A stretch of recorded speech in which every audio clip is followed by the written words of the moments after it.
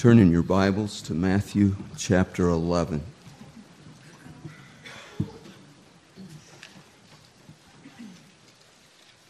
First Gospel of the New Testament, Matthew 11.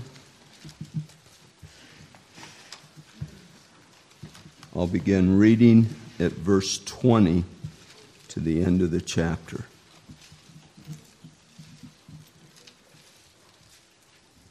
Matthew 11, verse 20. This is God's word. Then Jesus began to denounce the cities in which most of his miracles had been performed, because they did not repent. Woe to you, Chorazin! Woe to you, Bethsaida! If the miracles that were performed in you had been performed in Tyre and Sidon, they would have repented long ago in sackcloth and ashes. But I tell you, it will be more bearable for Tyre and Sidon on the day of judgment than for you. And you, Capernaum, will you be lifted up to the skies? No, you will go down to the depths. If the miracles that were performed in you had been performed in Sodom, it would have remained to this day. But I tell you that it will be more bearable for Sodom on the day of judgment than for you. At that time, Jesus said, I praise you, Father, Lord of heaven and earth, because you have hidden these things from the wise and learned and revealed them to little children. Yes, Father, for this was your good pleasure. All things have been committed to me by my Father. No one knows the Son except the Father, and no one knows the Father except the Son, and those to whom the Son chooses to reveal him. Come to me, all you who are weary and burdened, and I will give you rest. Take my yoke upon you and learn from me, for I am gentle and humble in heart, and you will find rest for your souls. For my yoke is easy and my burden is light. Brother Bob, preach the word. That is our text for this morning, and I want to thank you for having Kathy and me to be with you and renew our fellowship, our love. Our very sincere love for you as a church, and thanksgiving to God for your kindness through us over so many years. Would you look there at that text in Matthew 11?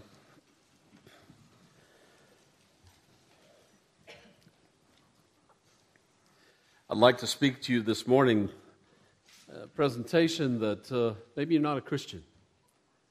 I'd like to present to you the words of Jesus Christ in hopes that you would listen carefully and that you would consider the condition of your soul, consider his words, and your standing before him, before God. A personal, living, real God that made the sun to rise this morning and gives you your breath and blood to move and mind to think and holds your very life and eternal soul in his hands. And then this evening I'd like to address the church from a passage that my whole goal is to encourage you and speak to you as a church family. And I hope that you might truly be more encouraged after today than you were when we began. Here in this text, Jesus is preaching the gospel to a generation that has no interest in the gospel. Now, I'd like to use 3 points. That's what preachers do, right? 3 points. I don't have a poem, so I apologize for that. But 3 points, and the first point is this. As we look at verses 20 to 24, we're going to consider the lostness of man. And then 25 to 27, we'll look at the sovereignty of grace. And then verses 28 to 30 will look at the free offer, the loving mercy, and invitation of Jesus Christ to anybody and everybody to come unto Him. So the first point, verses 20 to 24, the lostness of man. And my first point of 4 under that heading is this: men who do not repent go to hell. We see that in verse 23, that if you do not repent, you will be brought down to Hades. A number of translations have Hades, and as was read, I think Stan yours was to the depths. But he's saying to Capernaum, if you don't repent, you'll be brought down to hell. There is a real hell, an everlasting furnace where men and women and children suffer the punishment of God due to their sins, suffering the judgment of God endlessly and consciously. Hell is a creation of an infinitely just God.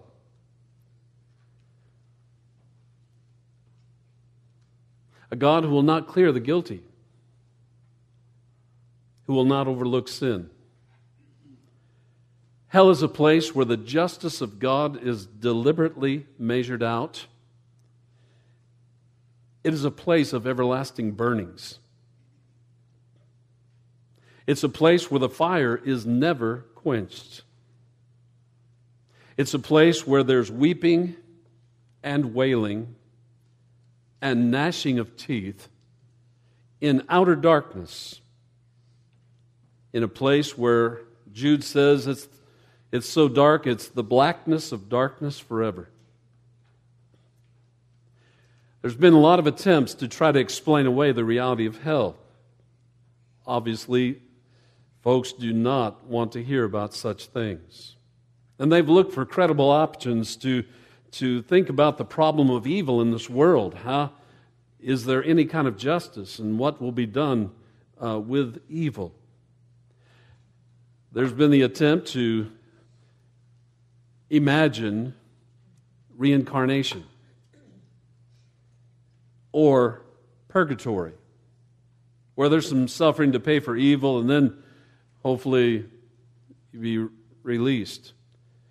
And there's the whole attempt of annihilation, that once you die, that's it. You're burned up. It's gone. No more consciousness. It's you're done away with. But that's not what Jesus talked about. In fact, the word hell is used 24 times in the New Testament. Jesus used the word hell 22 of the 24 times. And it's a startling realization that if you understand what Jesus is saying about hell and you embrace that, it is startling to consider that people are in hell right now, suffering, without any hope of escape. There's no satisfying the penalty of sin in such a way that they may hope someday to get out. That's not what Jesus taught. This place of torment stands in contrast to heaven, and it will last as long as heaven. It's not my idea, so I humbly request, don't shoot the messenger. It is God's idea, and it is Jesus' declaration of what is true and real and happening even as we speak. It flies in the face of human thought and reasoning. And Jesus says, whatever you've got to do to avoid going to hell, you want to do it.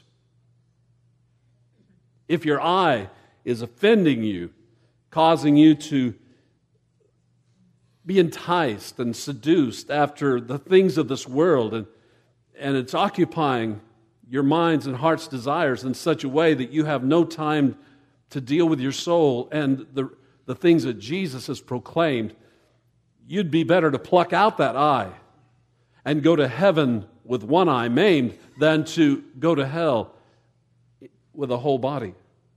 If your hand is offending you and causing you to stumble, and you're grasping for this world and grasping for notoriety and accomplishment and pleasure and authority, if you're grasping in such a way that it's not, you can't be right with God, you'd be better to cut off that hand and go to heaven maimed than to go to hell with a whole body. Whatever you've got to do to avoid hell, you want to do it. And if you do not repent, Jesus says, you will perish. You will go there. You may be married to the godliest woman that's walked on the face of this earth, or you may have grown up with godly parents. But if you die and not have a saving relationship with the living God, when you die, you will go to hell forever.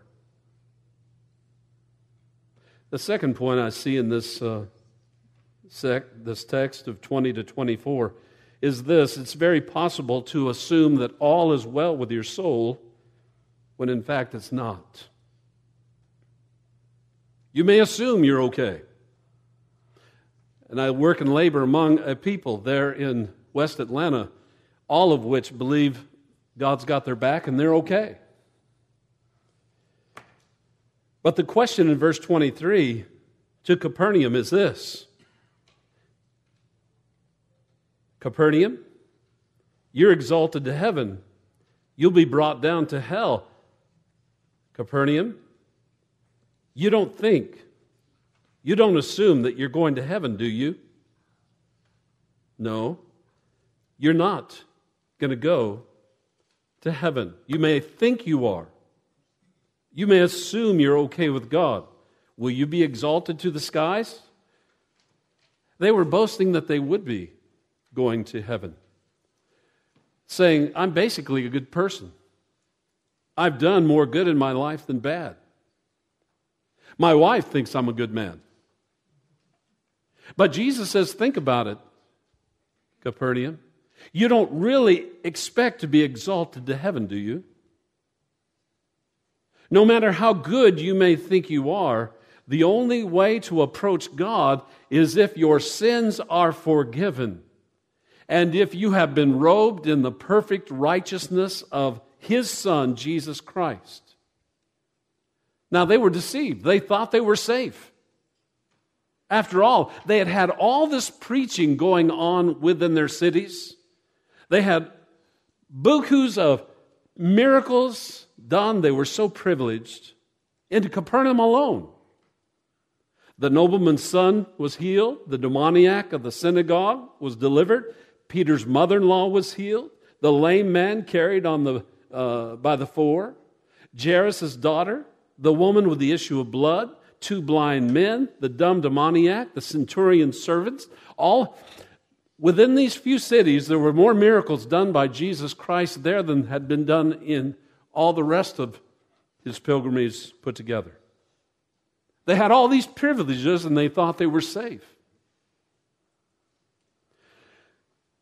In this nation we live in, you hear often about God bless America, and have a lot of folks that like to sing those anthems and sing Amazing Grace and just kind of assume that they're okay because they are in Christian America. Convince themselves they're saved. What about you? Are you like so many, and these of Capernaum or Bethsaida, who assume that all is well with their soul, when in fact it's not? Do you feel safe before God? What will be the ground of your confidence? How do you know that you are safe before God? How do you know if you're ready for your last day, your last hour, your last breath? How do you know? Is it because you've gone to church some? Is it because you pray occasionally? Is it because you pride yourself on being good and being a giving person? But will you arrive at the judgment of God and hear what so many will hear, those devastating words, like in verse 21, "Woe to you, Chorazin! Woe to you, Bethsaida! Capernaum!"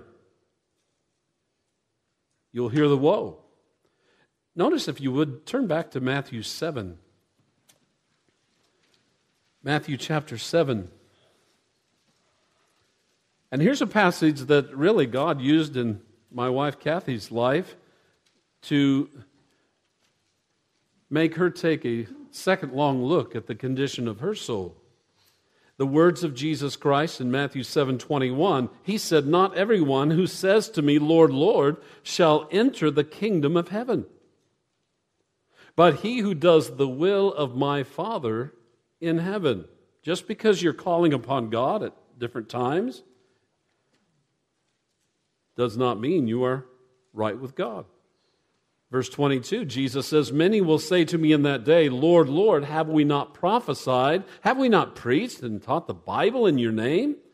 Have we not cast out demons in your name and done many wonderful works or wonders in your name?' Then Jesus says, 'And then I will declare to them, I never knew you.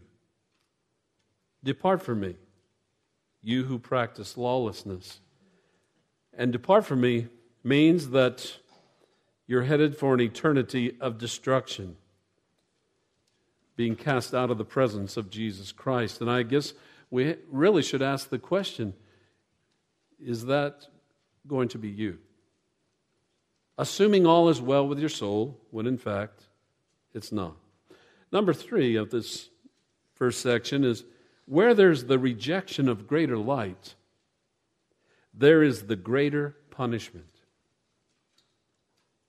Capernaum, Bethsaida, had the very Son of God living among them, preaching to them, demonstrating these incredible miracles and power right before their very eyes, appealing to them in the most reasonable and the purest arguments, the best preaching that could possibly be done on the face of the earth, and yet they rejected him.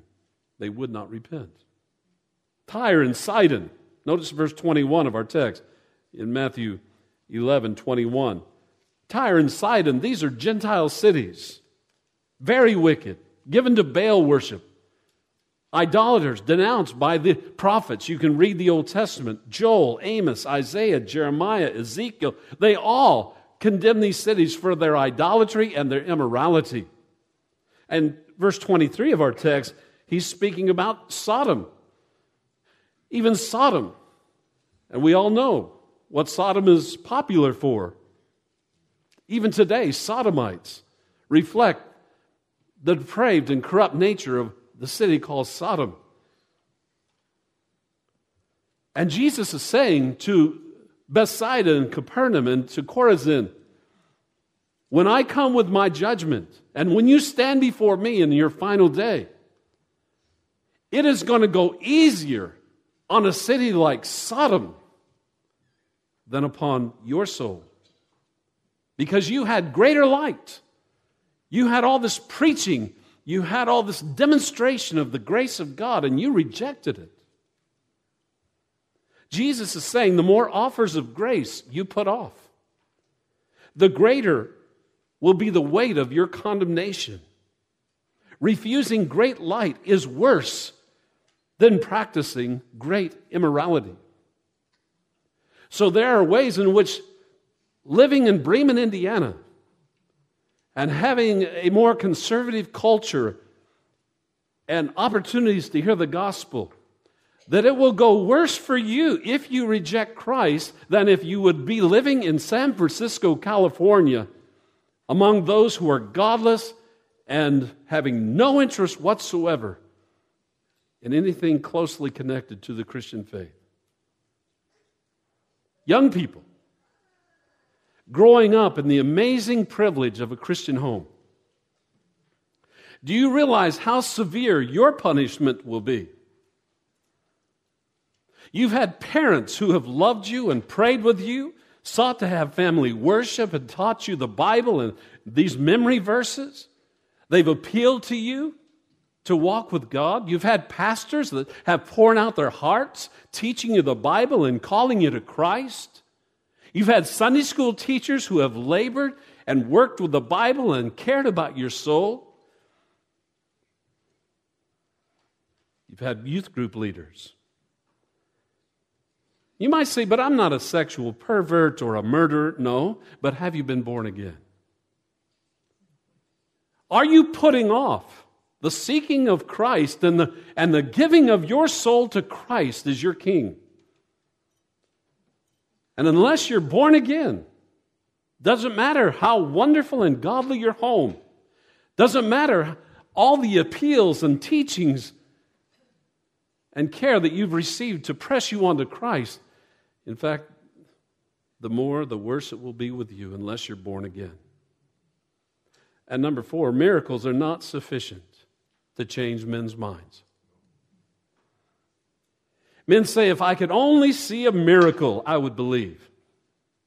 Well, why didn't these Jews in these cities where Jesus lived and loved them and ministered, why would they not repent when they saw the dead being raised and the blind given their sight? Why did they not repent? They had the very Son of God living in their presence, preaching lots of miracles. Surely they would listen. No, they didn't. You say, what would it take? Surely, if they could just find Noah's Ark, if they could just prove that was true, if they could go up to Mount Ararat and find that gopher wood, surely people would believe the Bible and get serious about their souls.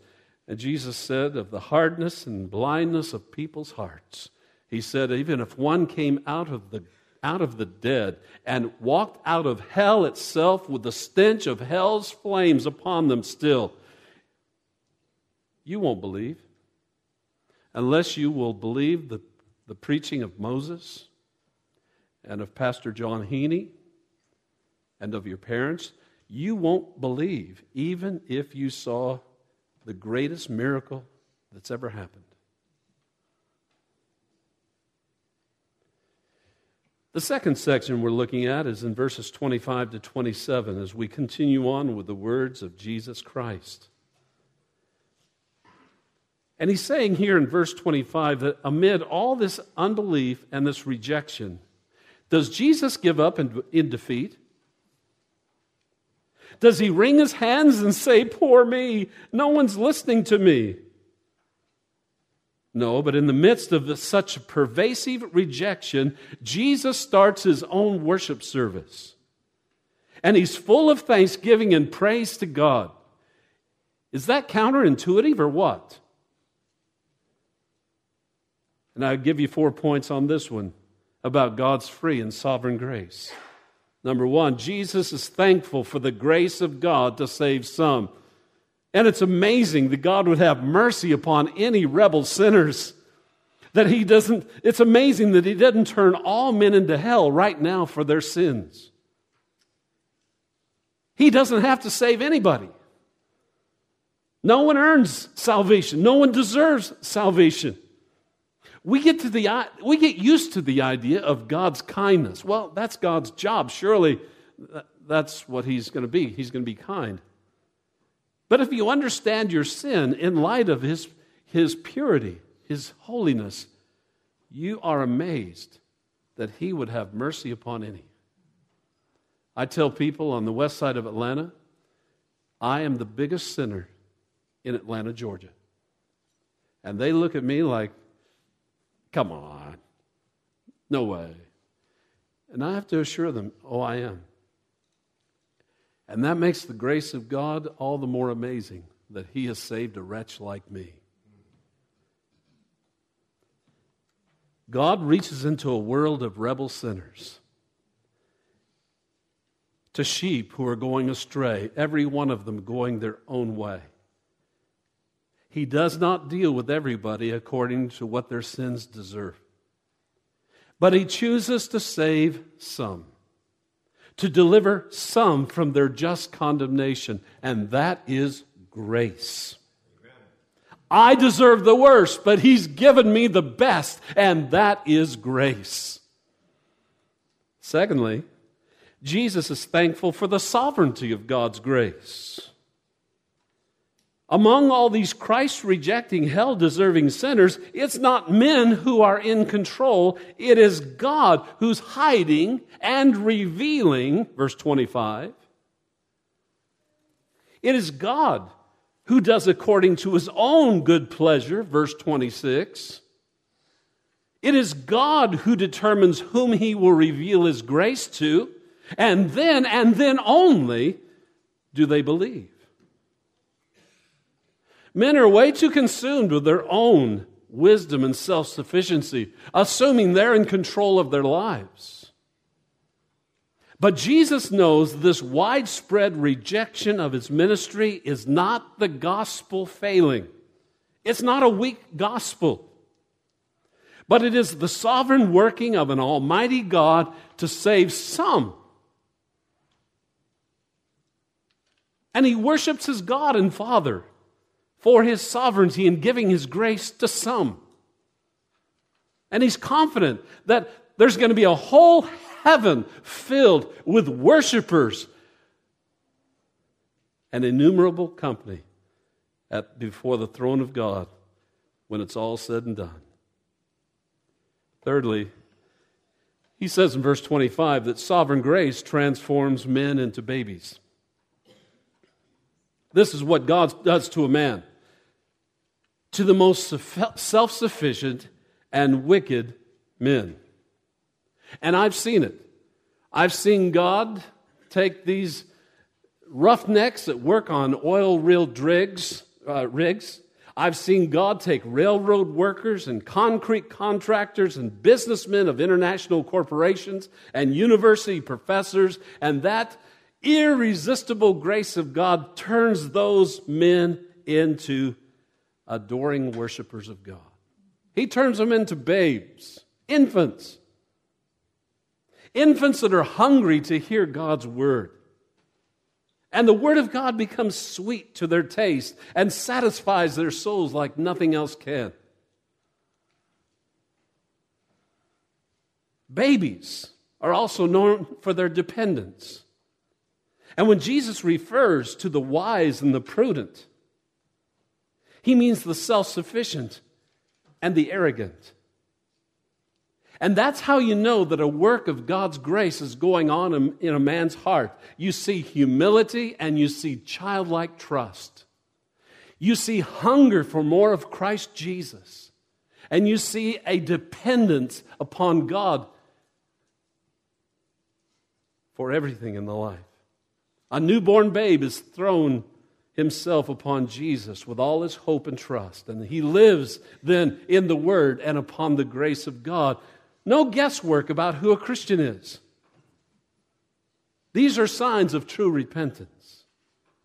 And number 4, sovereign grace, as we see in verse 27, has been transferred from the Father to Jesus the Son.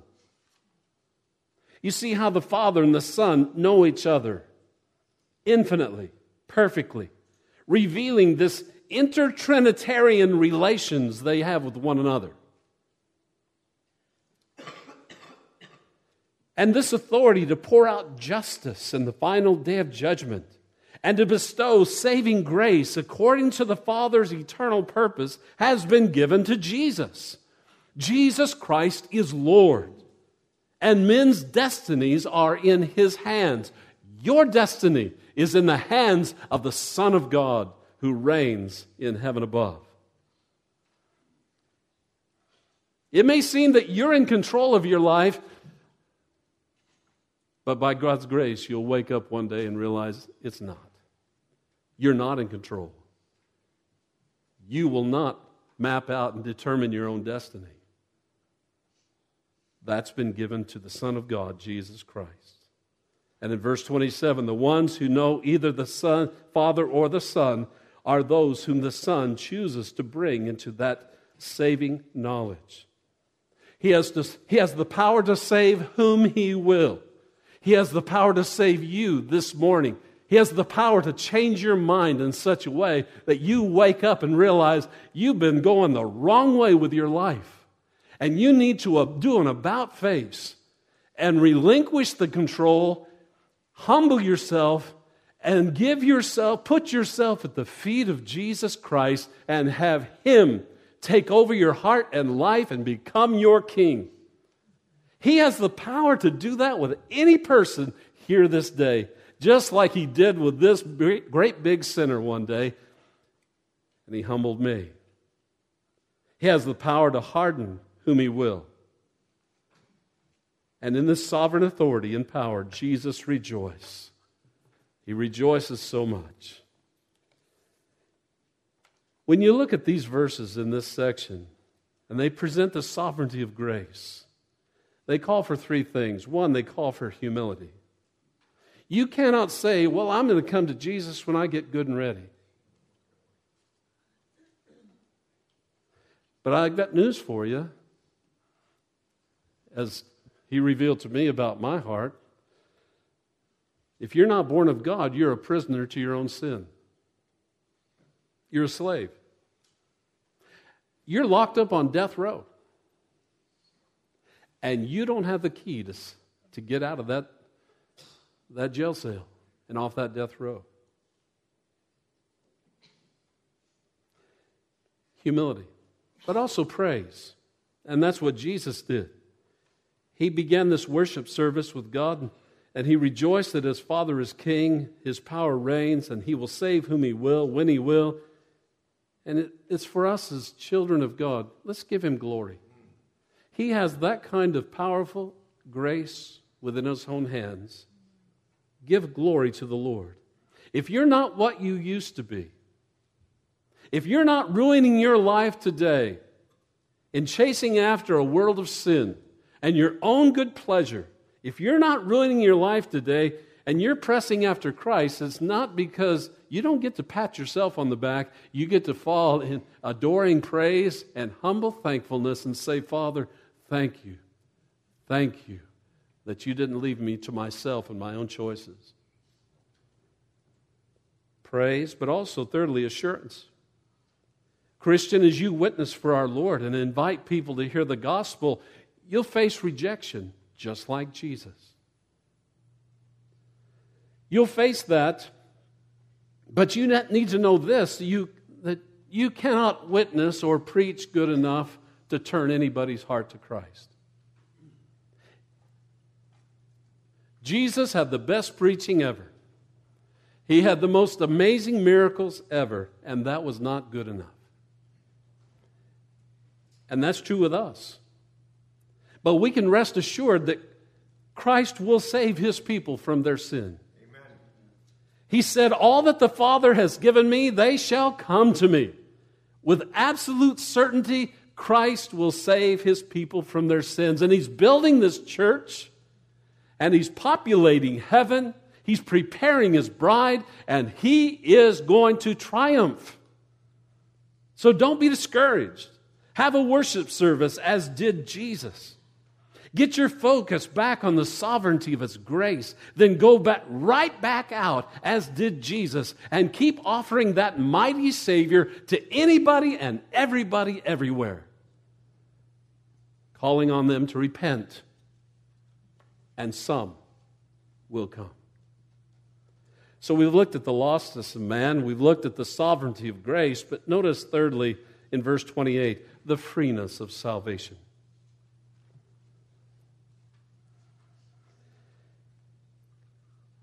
I'll just read those verses again.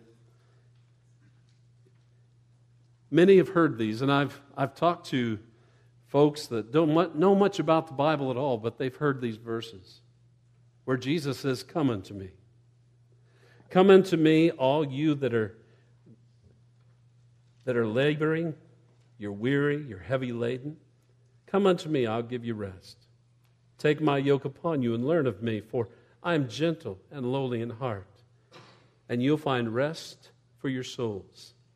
For my yoke is easy and my burden is light. 4 points under this section. Jesus extends a free invitation to all sinners to come to Him. Just as sweet and sincere as you've ever heard Him say anything, whoever you are, come unto me. Though Christ was rejected by so many for so long, He holds out His hands to a rejecting rebel world again and again and again, preaching the gospel. And though all men have no ability to come to Christ and no interest to come to Christ, yet He keeps inviting, come unto me, come unto me, come unto me. Come on, let's reason together. Though your sins be as scarlet, they'll be white as snow. Though they be red like crimson, they shall be as wool. You come to Christ today and you can find your heart and life cleansed of anything and everything you've ever done that's wrong. Anything that you might be ashamed of, that others might know about or could hear about, all gone. Washed away. Come believing that Christ can and He will save the worst of sinners. Come at once and don't put it off. Come in childlike trust, because there's no other Savior. There's one God and there's one mediator between God and man, and that's Christ Jesus. Jesus said, I am the way, I am the truth, and I'm the life, and no one comes to the Father except through me. So come on. You want to know God? You want to have a relationship with God and know why you're here and where you're going? Come unto me. I'm the way. I'm the truth and I'm the life. And there's no other name under heaven given among men whereby you must be saved. I'm the only way. Come to me. He is everything He claimed to be. And all sinners are welcome. And all sinners are received to come to Jesus, whoever you are, no matter what you've ever done. Jesus gladly receives anyone and everyone right now. If you'll come to Him, Jesus will forgive you all your sins and bring you into the sweetest of all relationships you could know in this life.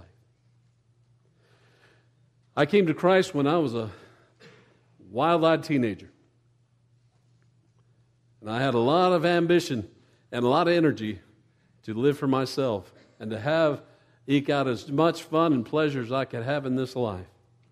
And God stopped me in my tracks, and He made me to see my sin, and I heard those words, come unto me. And I came unto Him. By His grace and for His glory, I came unto Him. Secondly, the kind of sinners invited to come to Jesus, you see in verse 28, they are sinners who are weary and heavy laden. No one else is invited but those who have been burdened down with their sins. They have no more strength to pursue any other possible course of hope. If you've come to realize you're on a dead-end run and you realize there's no value to life, why would you even get out of bed in the morning? What do you have to live for? And the more you try, you end up laboring, and it's kind of like getting your car stuck in the mud. The more you hit the accelerator and the faster the tires go, the more stuck you get, the more you go down. Try to salvage your own life. Try, as you may, to eke out some type of satisfaction or purpose for your life. But if you come to that place where you realize it's hopeless, and you're not finding the answers for your life, Jesus says, come unto me. Come on. Has your sin been revealed to you? Do you feel yourself in your life to really, it's hopeless, even on the brink of despair? Come to Christ. If you're not there, if you haven't got to that place where you're hopeless of managing your own life and securing your own future and having anything that's meaningful, if you're not there, if you haven't been brought to the end of yourself, if you're just fine, then you're content to ignore the claims of Christ, yeah, you wouldn't come to Christ. What He has is not for you. But if He has revealed that to you, come on. Thirdly, what will you receive if you come to Christ? Rest. And He says it twice in 2 verses. You'll receive rest.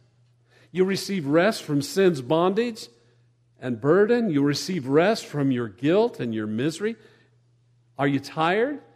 Has your sin plagued you enough? Is your sin oppressing you enough and holding you down and tormenting you? Come unto Christ. He'll give you rest.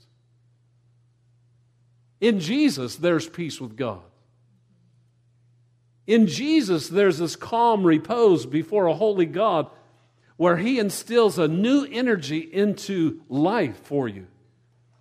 And He opens up your eyes to see life as you've never seen it before. He puts within you a sense of opportunity, ambition for something real. And if you come to Christ, it can be yours. And you can know this God and enjoy an intimacy with Him, a love life with Him. Talking to the men last night about the Muslim faith. And they really have a God that's distant and cold and mechanical. And they don't have that kind of relationship. I was sharing with him, talking with a Muslim guy on one Friday night. He was parking cars outside a strip club. Asked him what he'd been doing. And he said, well, he'd gone to his Muslim service that day, Friday. I began to question him. Well, what did that do for you? And what do you think about God? And what kind of relationship would you have with this God? And to him, as devoted as he was as a Muslim, he had none. His God is distant. He doesn't know Him. Jesus would say, come unto me, a real person. Come unto me and my Father, and He'll be your Father too. And you may call upon Him and commune with Him and imbibe in Him and enjoy Him. And you can have this give and take of fellowship with this God. It's living and it's real. And you're not going to find it anywhere else but through Jesus Christ, who would lead you to the one true and living God. Come unto me, Jesus says. And fourthly, what will you find if you come humbly and immediately to Jesus? And the answer is Jesus. Love the song we sang. I have Jesus and He has me. You come to Jesus and he says, I'm not harsh and I'm not mean. I'm not a porcupine. You don't have to be afraid of me like, dread me and stay away because of how I might treat you or react to you. No, you come unto me. And you'll find in me the sweetest friend, the kindest friend, most loving and wise and gracious friend in Jesus Christ. Come unto me. David says, whom have I in heaven but you? And on the earth there is none. None beside you. None that I desire, none that fulfills anything in my soul. You and you only. Whoever you are, I just want to tell you, I wouldn't trade Jesus for 10 billion of these worlds. You can have them. I'd rather have Jesus than anything. He's made my life to be real life, to be abundant life, real life. And He is such a sweet Savior. And the Scripture says this mighty King delights in taking those who are bruised reeds. They're ready to snap. They're brittle. They're broken. They're like smoking flax, and their lives are on the verge of losing all hope and purpose and joy. And Jesus is so tender and so gentle with anyone who will trust Him. I told folks this past Tuesday night, we're going through this very text. was doing it to share with them. And I got to this point and I said, Jesus is so nice. Where are you going to find someone so nice as Jesus? He says, my yoke is easy. In becoming a Christian, you take the yoke of Jesus Christ on your back. And His yoke is the sum total of all His teachings, His promises, and His commandments. You take that upon your back. A yoke is this wooden frame, this harness that is placed on the shoulders of a beast, maybe a couple of oxen, or maybe just one oxen. And they plow, they labor, they serve. They're the one that owns them and is using them to plow a field or to do good for them. Jesus says, put my yoke on you. Serve me. And if you won't take His yoke, you can't come to Him. But you come to me and put His yoke on you and become a servant of Jesus Christ. Serve Him with your life. Make that be the beginning and the end of all your thought. How can I serve Jesus? What can I do to please and honor Jesus? What is the will of Jesus? And I'm telling you, if you take the yoke of Jesus and put it on and serve Him, He says, my yoke is light and my burden is easy. Being a Christian is not a hassle. It's not boring and it's not hard. Take the commandments of Jesus, all the commandments of Christ, and when you know Jesus in that way, they become your delight. You are thrilled to be able to be under that harness and yoke of Jesus Christ. Because there and there only do you find the real reason for your life. He says, come to me. You don't have to be afraid of that yoke. Again, when I was a teenager, I was out to live. I didn't want to be harnessed by anybody and anything. I wanted to do my own thing. But Jesus stopped me in my tracks, and He made me realize I needed Him. And whatever it cost, whatever it meant, I put myself at the feet of Jesus Christ, and I said, Lord Jesus Christ, I need You. Come into my soul, be my King. Wash away my sin, be my Savior. I give myself to You, and I gladly put myself under Your authority and love You and serve You with my whole life today. In closing, I'd speak just a word to you as Christians. You still have Jesus to come to every day of your life, no matter what you face, no matter what you're going through. Come to Jesus every day and find rest for your souls. This world's a tough place to live in. And the worst things can happen to any one of us, even yet today. Come to Christ every day. Come to your Good Shepherd every day. His loving reception of you did not stop with your conversion. He loves you today every bit as much as He loved you yesterday. Amen. And He's going to love you tomorrow every bit as much as He loved you today. Your Savior, Jesus Christ, will never stop loving you. He's got you in the hollow of His hand, and no one's going to pull you out, not even you. He loves you. He's with you. And you may come to Jesus Christ no matter what you face in this life.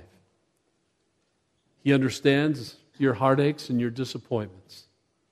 He says, come unto me. If you've been deflated with ambition to live because of all the disappointments that you faced in life, come to Christ. Come to Christ and nuzzle up next to Him. Set your gaze again upon Him and find in Him a revival for your soul of His life and His love. He will do it if you come to Him, Christian, again today. He understands the sadness of having and the frustrations of having an unconverted spouse or kids in your family. He understands all that. Don't bear that by yourself alone. Keep coming to Christ, throwing yourself at the feet of Christ, looking and trusting in Christ. He'll make the difference for your life. Teenager, young person, He understands. You're wondering who you really are. You wonder if you'll ever know the answers for your life or the direction you might take for your life. Come to Christ. Come to Christ. Whether you're a Christian or not, come to Christ. And find in Him that course. Find in Him that reason. Find in Him that strength. Find in Him that love. He will love you when you feel like no one else on planet Earth loves you. Come to Christ, and you will be glad. Salvation's in Jesus Christ. Real life is in Him. And I'm so glad that by the grace of God, He saved a wretch, a rebel, a hopeless sinner like me. I'm 71 years old. I've walked with Jesus since I was a teenager. And I can testify to you that He has always been a precious and faithful friend and Savior to my soul. I cannot recommend Him highly enough to you. Come unto Him. God bless you.